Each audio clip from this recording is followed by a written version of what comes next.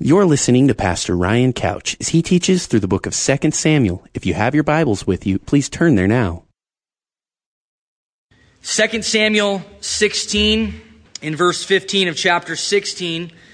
And it says, "Meanwhile, Absalom and all the people, the men of Israel, came to Jerusalem, and Ahithophel was with him. And so it was when Hushai the Archite, David's friend, came to Absalom, that Hushai said to Absalom, 'Long live the king! Long live the king!' So Absalom said to Hushai, 'Is this your loyalty to your friend? Why did you not go with your friend?'" Speaking of David. And Hushai said to Absalom, "No, but whom the Lord and this people and all the men of Israel choose, his I will be, and with him I will remain. Furthermore, whom should I serve? Should I not serve in the presence of his son, as I have served in your father's presence? So will I be in your presence." So Hushai is giving Absalom a load here. And if you back it up to verse 37, really, that's where this aspect of the story ends. And you remember that Hushai went to David because David has fled from Absalom. He's afraid. He's feeling like he's defeated, David is. But we're going to see tonight that God's providence is going to override David's fear, and it's going to override the wisdom and the plans of men, even when it seems like a hopeless situation. But Hushai really wanted to side with David, and he went to David and he said, "Look, I want to help you." And David said, "You're actually going to be a burden to me. But here's how you can help me. Go back to Jerusalem, and I want you to thwart the plans of Absalom and defeat the counsel of Ahithophel." And so that's what he does, and that's where we're picking up the story, with Absalom basically stabbing his father in the back, overthrowing his father's kingdom, and taking the kingdom with him. And from all accounts, and from really a human perspective, Absalom is winning. This is a done deal. This is not going well for David, and yet we're going to see the providence of God overriding that. But now Hushai is going to obey his king. He's going to go back to Jerusalem, and he's going to try to put on his best acting and pretend like he's actually on the side of Absalom. And so you've got to kind of put yourself in Hushai's shoes a little bit and think about how difficult that would be, to pretend like you're actually supporting somebody else and to pretend like you're in favor of him, and all the while knowing if this doesn't go well, you could be killed for this. And so he goes to Absalom and says, "Look, I want to follow you, my king," and gives him this whole line.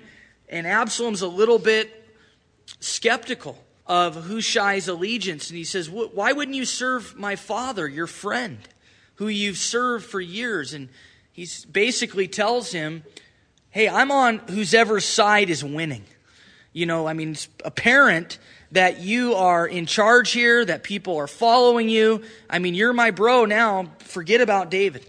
And that's kind of where that is at this point. And so we're going to read the rest of our text, and then I've got about 4 things that I want to talk about in relationship to this text. And so verse 20 of chapter 16, "Then Absalom said to Ahithophel," and you remember that Ahithophel is Bathsheba's grandfather. He says to Ahithophel, his counselor, "Give advice as to what we should do." And Ahithophel said to Absalom, "Go into your father's concubines." Now, Ahithophel is going right for the throat. He is a wise man. He understands how it is that David will be defeated, and he's going right for the jugular here. "Here's what I want you to do, Absalom." And remember, Ahithophel hates David. And he remembers that David had taken his granddaughter and had sexual relations with her while looking at her by spying on her from his rooftop. And so now he says to Absalom, "I want you to go into your father's concubines. which was the ultimate act of treason. By doing this, Absalom would have been telling David, I have no desire to ever reconcile with you. I have no desire to have a relationship with you ever again. It would have been a done deal. He says, I want you to go in to your father's concubines in the sight of all Israel. Now the advice of Ahithophel, which he gave in those days, was as if one had inquired at the oracle of God. In other words, Ahithophel was so well respected that when people listened to him, it was like listening to God himself. His advice, his counsel was heeded by everyone. When you heard from Ahithophel, you did what he said. And so was all the advice of Ahithophel, both with David and with Absalom. Moreover, Ahithophel said to Absalom, now let me choose 12,000 men, and I will arise and pursue David tonight. I will come upon him while he is weary and weak, and make him afraid, and all the people who are with him will flee, and I will strike only the king. Then I will bring back all the people to you. When all return, except the man whom you seek, all the people will be at peace. And the saying pleased Absalom and all the elders of Israel. And so Ahithophel tells Absalom, I want you to go into your father's concubines. That's exactly what he does. I think I skipped verse 22. It says they pitched a tent for Absalom on the top of the house. And Absalom went into his father's concubines in the sight of all Israel. In everybody's sight. I mean, there was no question as to what was going on here. And so Absalom heeds the advice of Ahithophel in that way. And now Ahithophel wants to take it to the next level. Okay, you've listened to me here. Here's my next idea. I want you to allow me to have 12,000 men.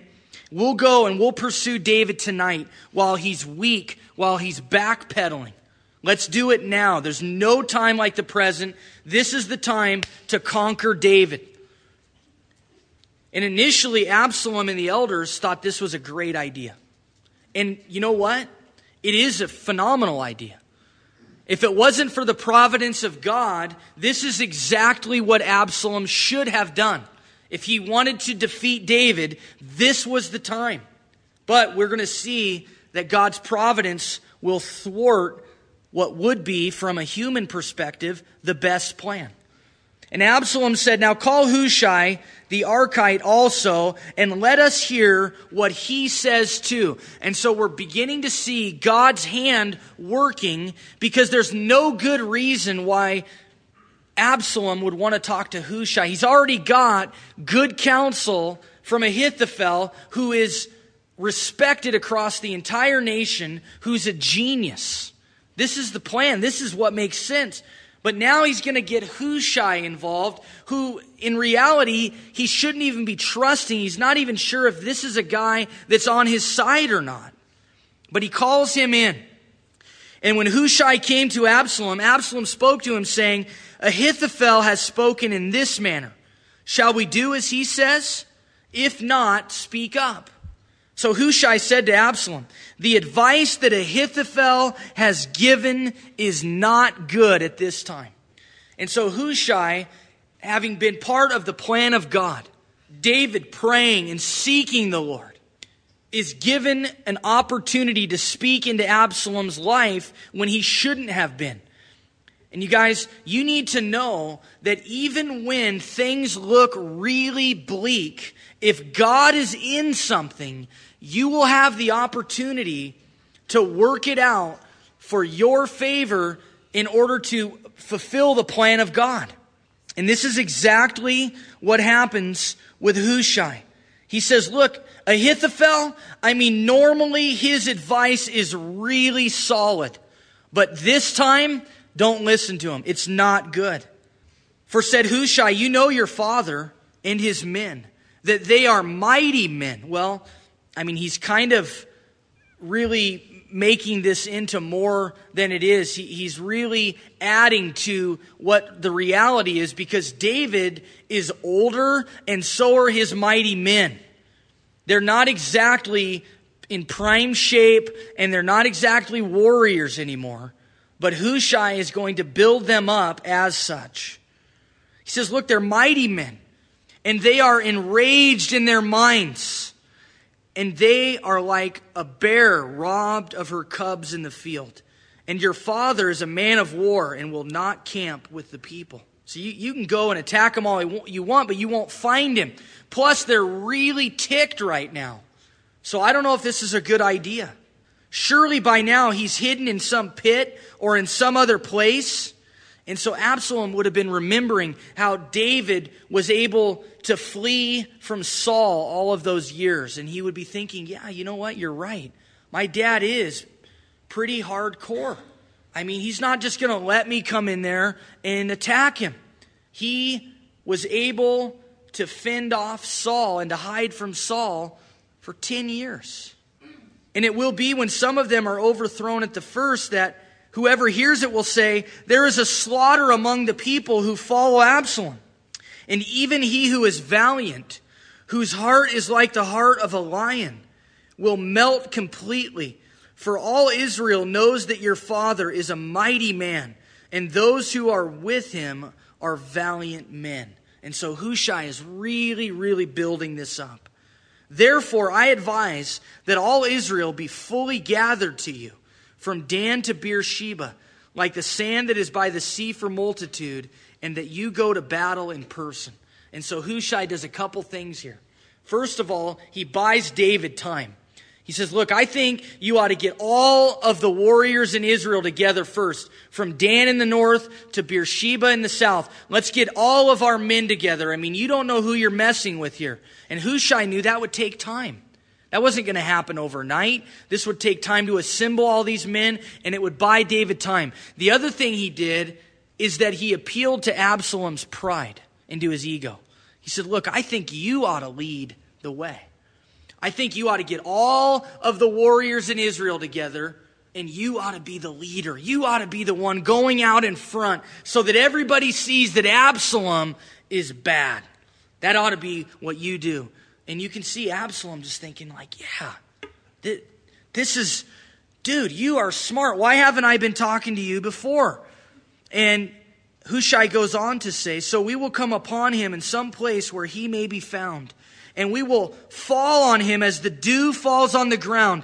And of him and all the men who are with him, there shall not be left so much as one.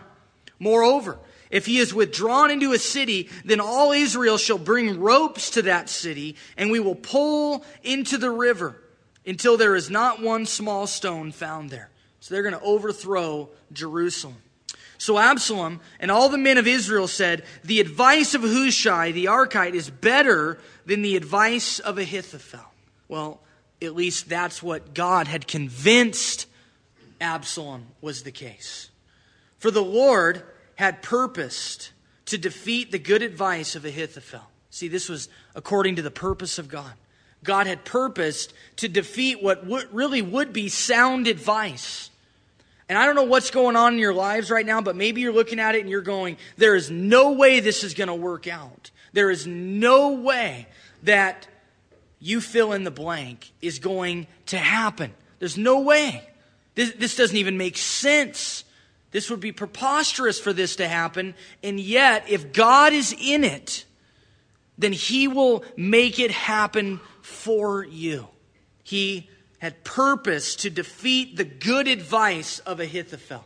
I mean, this doesn't make any sense. Ahithophel, whom everybody listened to, whom everybody respected, and who also gave the better piece of advice, his advice is now being completely set aside, to the intent that the Lord might bring disaster on Absalom. And so what we see is that God is for David. And He always has been. You remember when Saul was chucking spears at David, and there's no good reason David should be able to survive? There's no good reason that David should have been able to continue to hide and continue to avoid death at the hands of Saul, and yet he did. Why? Because God's hand was upon him. And then Hushai said to Zadok and Abiathar the priests, thus and so Ahithophel advised Absalom and the elders of Israel. and thus and so I have advised. Now therefore, send quickly and tell David, saying, do not spend this night in the plains of the wilderness, but speedily cross over, lest the king and all the people who are with him be swallowed up. Now look at where David's at. He's out in the plains. Now, I don't know if you know anything about plains, but plains means that you're out in the open. There's nowhere to hide. And for whatever reason, I don't know what's going on in David's brilliant military mind, but he's out in the open. He's left himself vulnerable to the enemy. And so if Hushai had listened to Ahithophel, which from a human's perspective he should have, then he would have went and attacked David. They would have found him out in the middle of the plains sitting ducks, and they would have absolutely crushed David. And so God's hand was clearly in this situation. Now therefore, send quickly and tell David, saying, don't spend the night there. Otherwise, you will be swallowed up. And Jonathan and Ahimaaz stayed at En Rogel, for they dared not be seen coming into the city. So a female servant would come and tell them, and they would go and tell King David. And so this was the lines of communication of how this would get to David. And they didn't want to be seen by Absalom or any of his men, because then they would be known as traitors to Absalom, and they didn't want that. So a lad saw them and told Absalom. But both of them went away quickly and came to a man's house in Baharim, who had a well in his court, and they went down into it. Then the woman took and spread a covering over the well's mouth and spread ground grain in it, and the thing was not known. And when Absalom's servants came to the woman at the house, they said, where are Ahimaaz and Jonathan? So the woman said to them, they have gone over the water brook. And so this is kind of a Rahab thing, a little bit of a moral dilemma. In a sense, she lied, but in a sense, she was working in tandem with God. And when they had searched and could not find them, they returned to Jerusalem. Now it came to pass after they had departed that they came up out of the well and went and told King David and said to David, arise and cross over the water quickly, for thus has Ahithophel advised against you. So David and all the people who were with him arose and crossed over the Jordan. By morning light, not one of them was left who had not gone over the Jordan. Now when Ahithophel saw that his advice was not followed, he saddled a donkey and arose and went to his house, to his city. Then he put his household in order and hanged himself and died, and he was buried in his father's tomb. Now this has nothing to do with Ahithophel being totally bummed out that his advice wasn't heeded or being prideful. This has everything to do with him going, okay, you've now sunk the ship, dude, and this is over. Because David will now win, and we will all be killed. So Ahithophel is not stupid. This has nothing to do with pride. Now, I think there is a point here that when your advice isn't heeded, don't go home and cry about it. Don't make a scene about it. Don't feel sorry for yourself, because it's rooted in pride. And when you give advice, then just let people do what they're going to do with that advice. But don't expect that your advice is going to always be heeded, or that you have to always be listened to, and that if you're not, that somehow you're going to be upset about it. And so I'm going to go ahead and put that on vibrate, which I thought I did.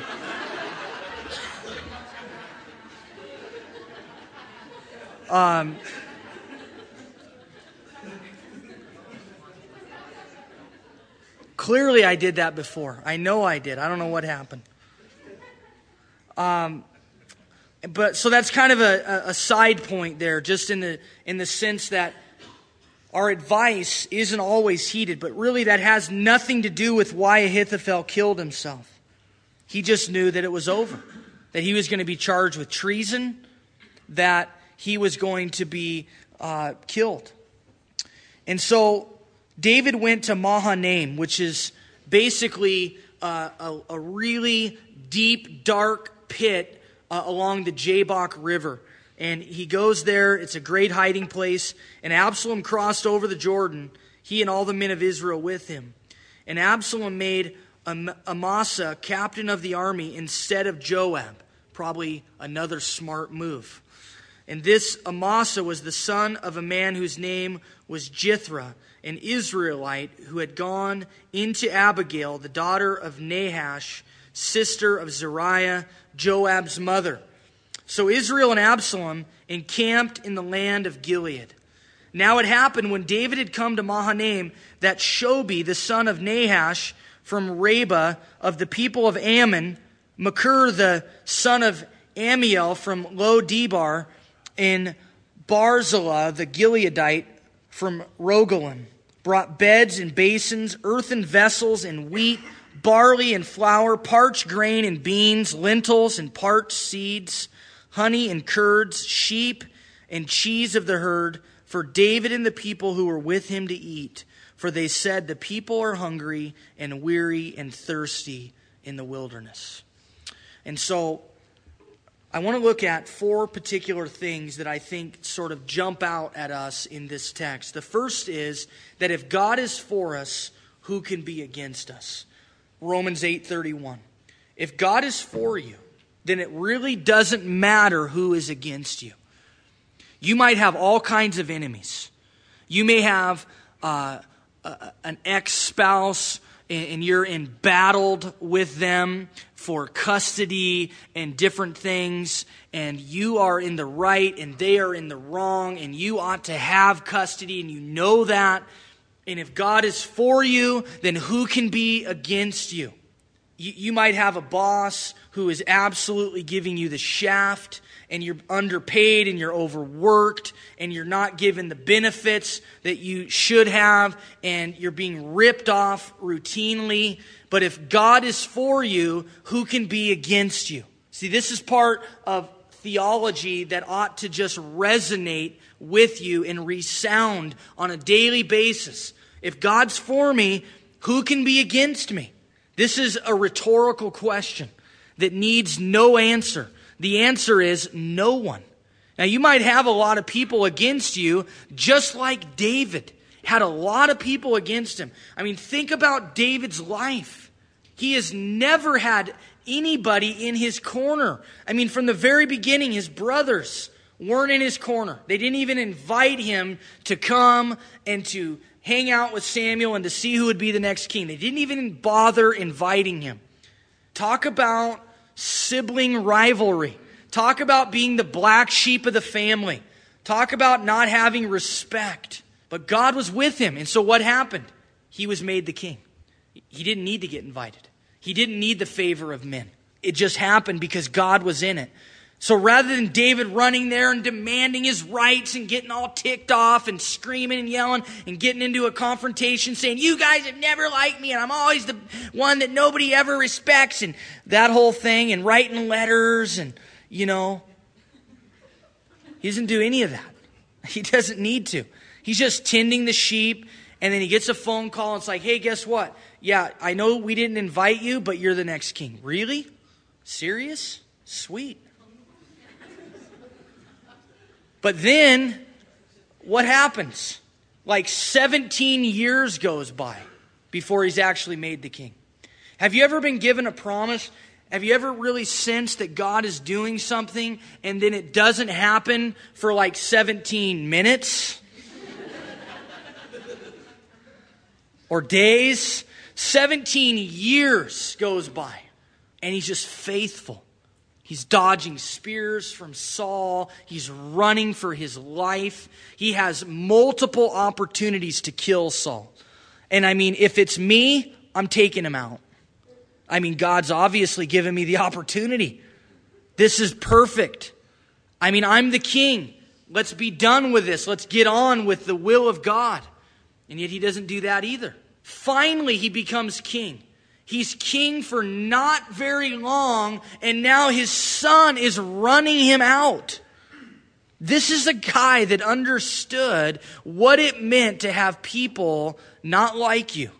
I mean, Today, somebody gave you a dirty look and you feel like the world is crashing in on you. Your boss told you that you need to do a better job and you're ready to commit suicide. You didn't get the raise that you really felt like you deserved. Somebody else got promoted and you didn't. Your mother-in-law buys the other daughter-in-law gifts and she doesn't buy you one. And you are just feeling like you are in the depths of despair. But know this, that if God is for you, who can be against you? Nobody. And remember that you are part of His kingdom. Jesus is your king, not your boss, not your mom or dad, not any authority figure in your life. Jesus is your king. And until you rightly relate to your king, you're going to be totally screwed up in this life because you're serving somebody else.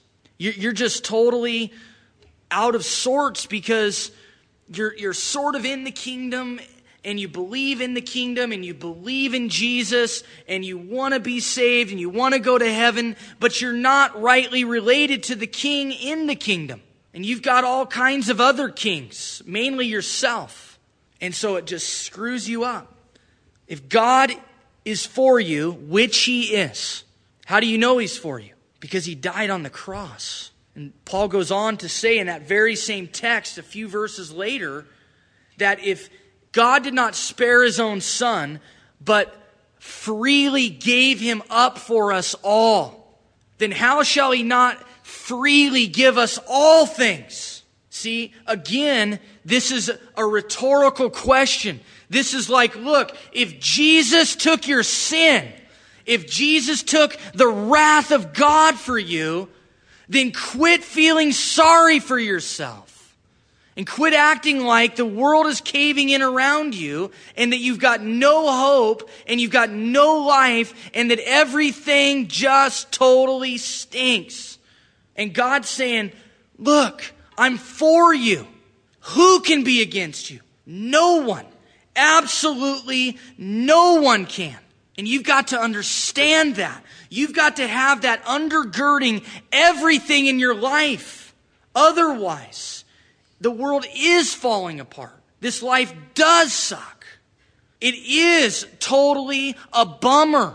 But when Jesus is your king and you realize He's in control, like holy smokes, He's in control. That means this isn't a bad economy. This is His economy. He's in charge. I'm not working for this horrible boss. I'm not working for the man. I'm working for my king. I'm not doing these dishes for unappreciative family members. I'm doing them for the king. I'm serving Jesus. And He's for me. He died on the cross for my sin. He loves me. He's not against me. No one's against me in comparison to that.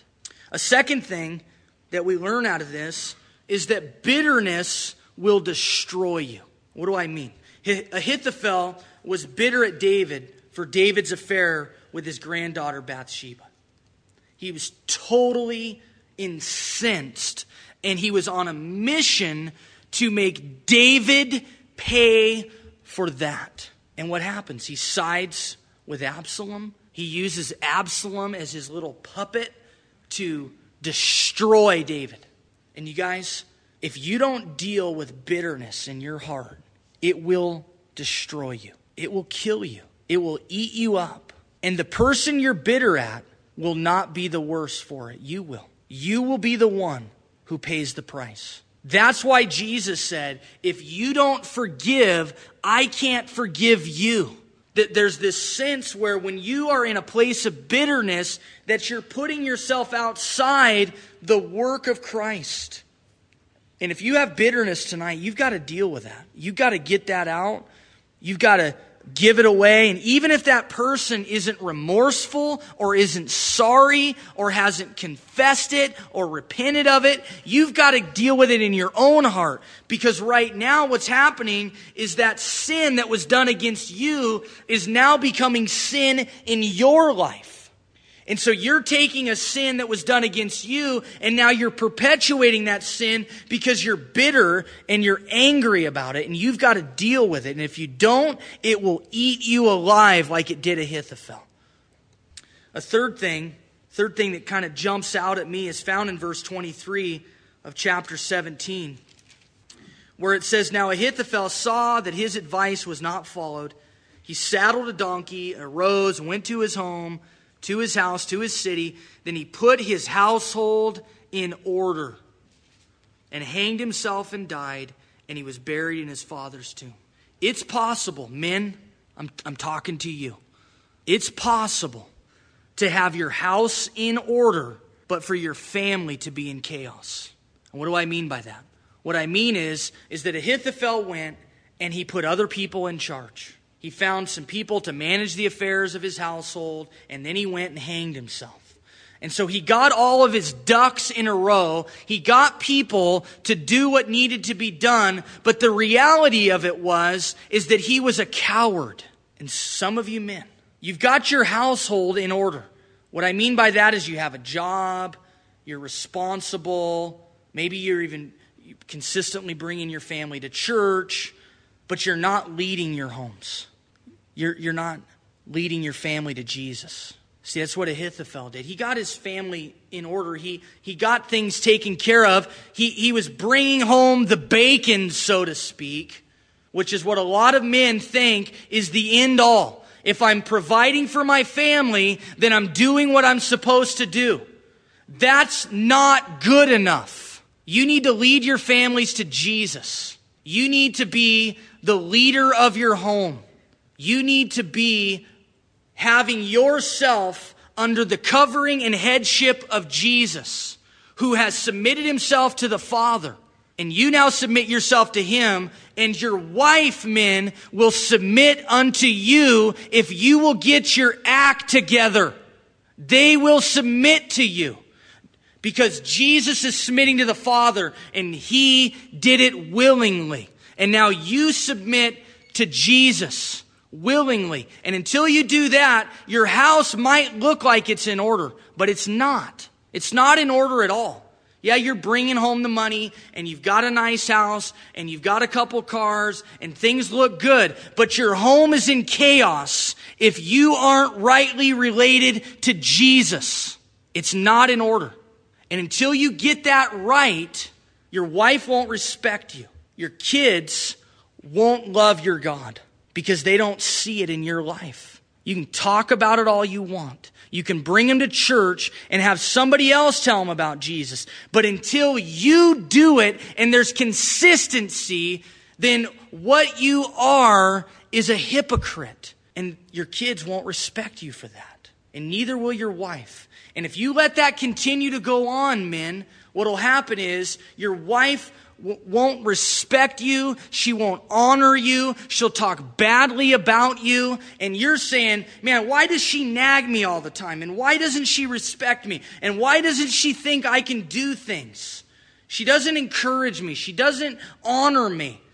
Look, all of those words that you're saying, let them be a mirror to point back to you and to say that you have failed your family. That's why that's happening.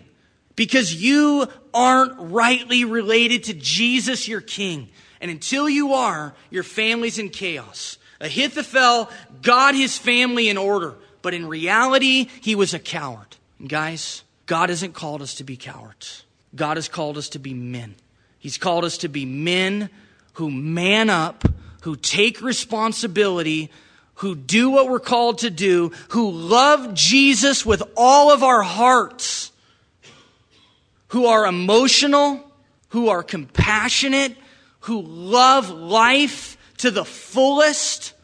Don't allow the world to tell you what a man looks like, because they're wrong. Don't define yourself by cars going around in a circle, or by how big of a deer you can shoot, or by how big of a stupid truck you drive, or anything like that.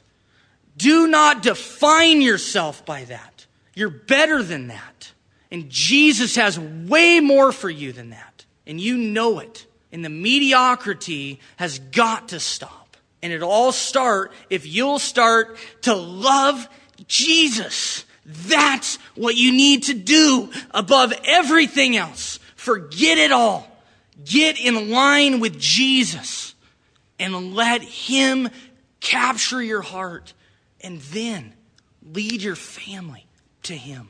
Change everything for you. A fourth thing is that the wisdom of men is no match for the providence of God. As we've sort of alluded to, I kind of robbed myself at this point a little bit, but the wisdom of men here in this text is amazing. Ahithophel was way wiser in his counsel than Hushai.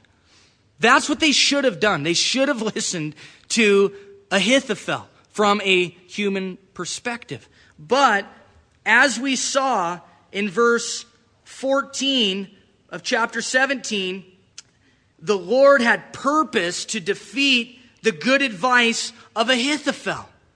The Lord had purpose to do that. So although the wisdom of men was superior in this case, although the wisdom of men was... We got to get the cell phones under control. Seriously. I can't say anything tonight because of mine, but we got to get them under control. The other day, the dude that ran back and forth in here and his phone went off like 3 times. Yeah, it's out of control. The wisdom of men is no match for the providence of God. And you guys, you need to understand something. Is that God's will come to pass. God's will come to pass. Think about that for a second. Think about all the things that you're worried about right now. Think about all the things that you're scrambling around, that you're trying to figure out, that you are hoping will happen for you. All the phone calls you're making, all of the stress, all of the worry, all of the sleepless nights. And then think about the fact that God's will come to pass. His will. Doesn't mean we sit around and do nothing. Doesn't mean you don't make the phone calls. Doesn't mean you don't do your due diligence. But it does mean that you leave it there. Some of you are losing your homes. Some of you have lost jobs and you can't find another one. Some of you are in relational struggles. Some of you are in custody disputes. And you are absolutely beside yourself, trying to get all of these things worked out and figured out, and you're going to make it happen. Here's the thing. What does David do here? What do we read that David does? Well, the only thing I see David doing is something really stupid. And that's setting up his military camp in the middle of a field. That's the only thing we really see David doing. I think David had just totally learned that, hey, I've made it this far. I've had a lot of people against me, but God's hand is upon me. His providence will rule the day. His providence. His will come to pass. No matter what happens, no matter how bleak it seems, no matter how ridiculous it looks, His will come to pass. And see, God's hand was on David because Jesus would come through the line and the lineage of David.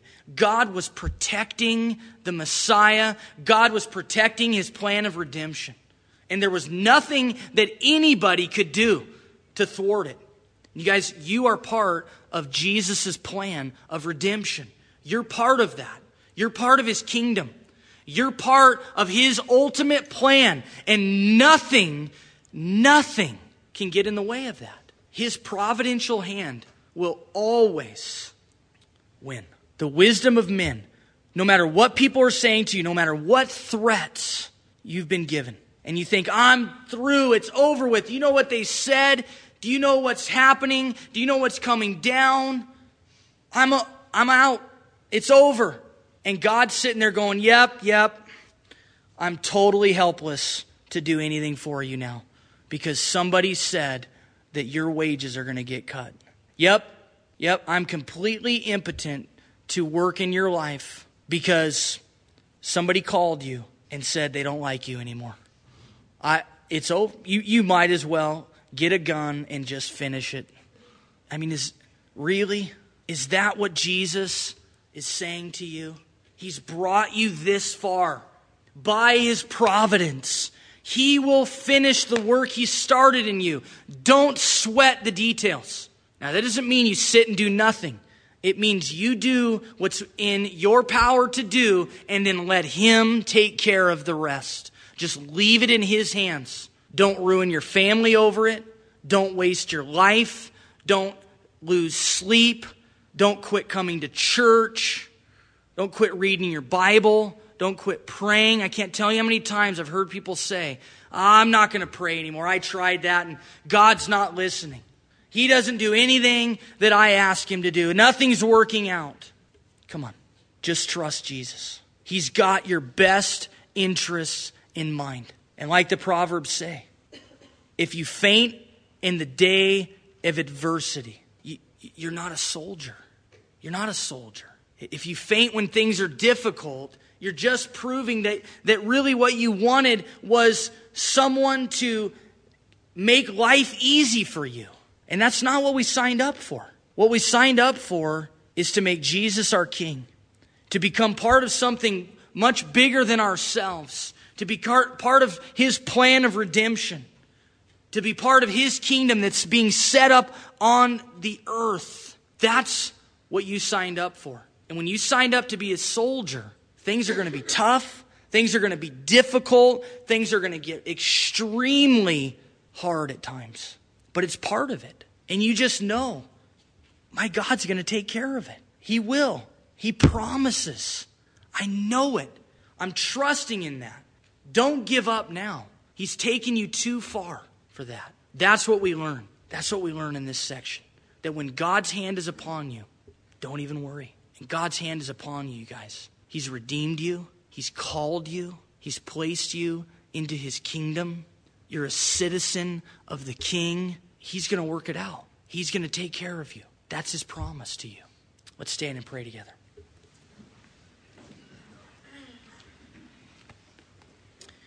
Father, what a fun text, Lord. What a great time that I had studying God, that I've had teaching.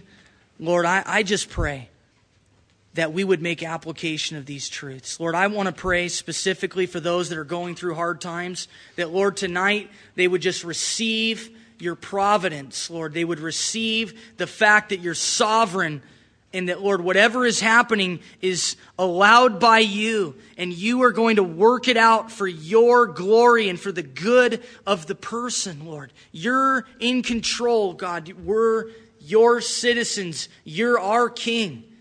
Lord, I want to pray for the men right now. And God, I don't mean to be harsh. God, I don't mean to be blatantly rude or anything like that, God. But what I do want to be is passionate, Lord, for the men in this church. God, I'm so thankful for what you're doing in men's lives. God, I'm so thankful that men are manning up and they're taking responsibility. And God, I pray that it would be happening more and more and more. And God, I pray that it would start a revival in this church and in this city. God, that we would no longer abdicate our roles to our wives, but God, we would lead and we would direct according to your call and your plan. And so, Lord, I pray that the charge to men, Lord, that you would bring the conviction, God, that it wouldn't be condemnation, Lord, it would be conviction that would drive us to you. And that, Jesus, you would embolden the men in this church, in this city, that, God, you would empower us, God, make us passionate for you above all things. God, if we were as passionate about you as we were about any number of other things, God, we could set this city on fire for you. God, capture the men in this room in this church, in this city, God, and set them on mission for you. God, that's our prayer. God, that's what we want. May you be glorified, God. May you be exalted. We love you, Jesus.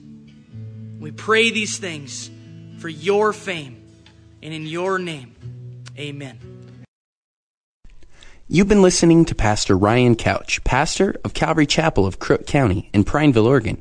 For more information on Calvary Chapel of Crook County or to contribute to this ministry, you may do so at our website, www.calvarycrookcounty.com, or you can write to us at P.O. Box 378, Prineville, Oregon 97754. Once again, thank you for listening, and God bless.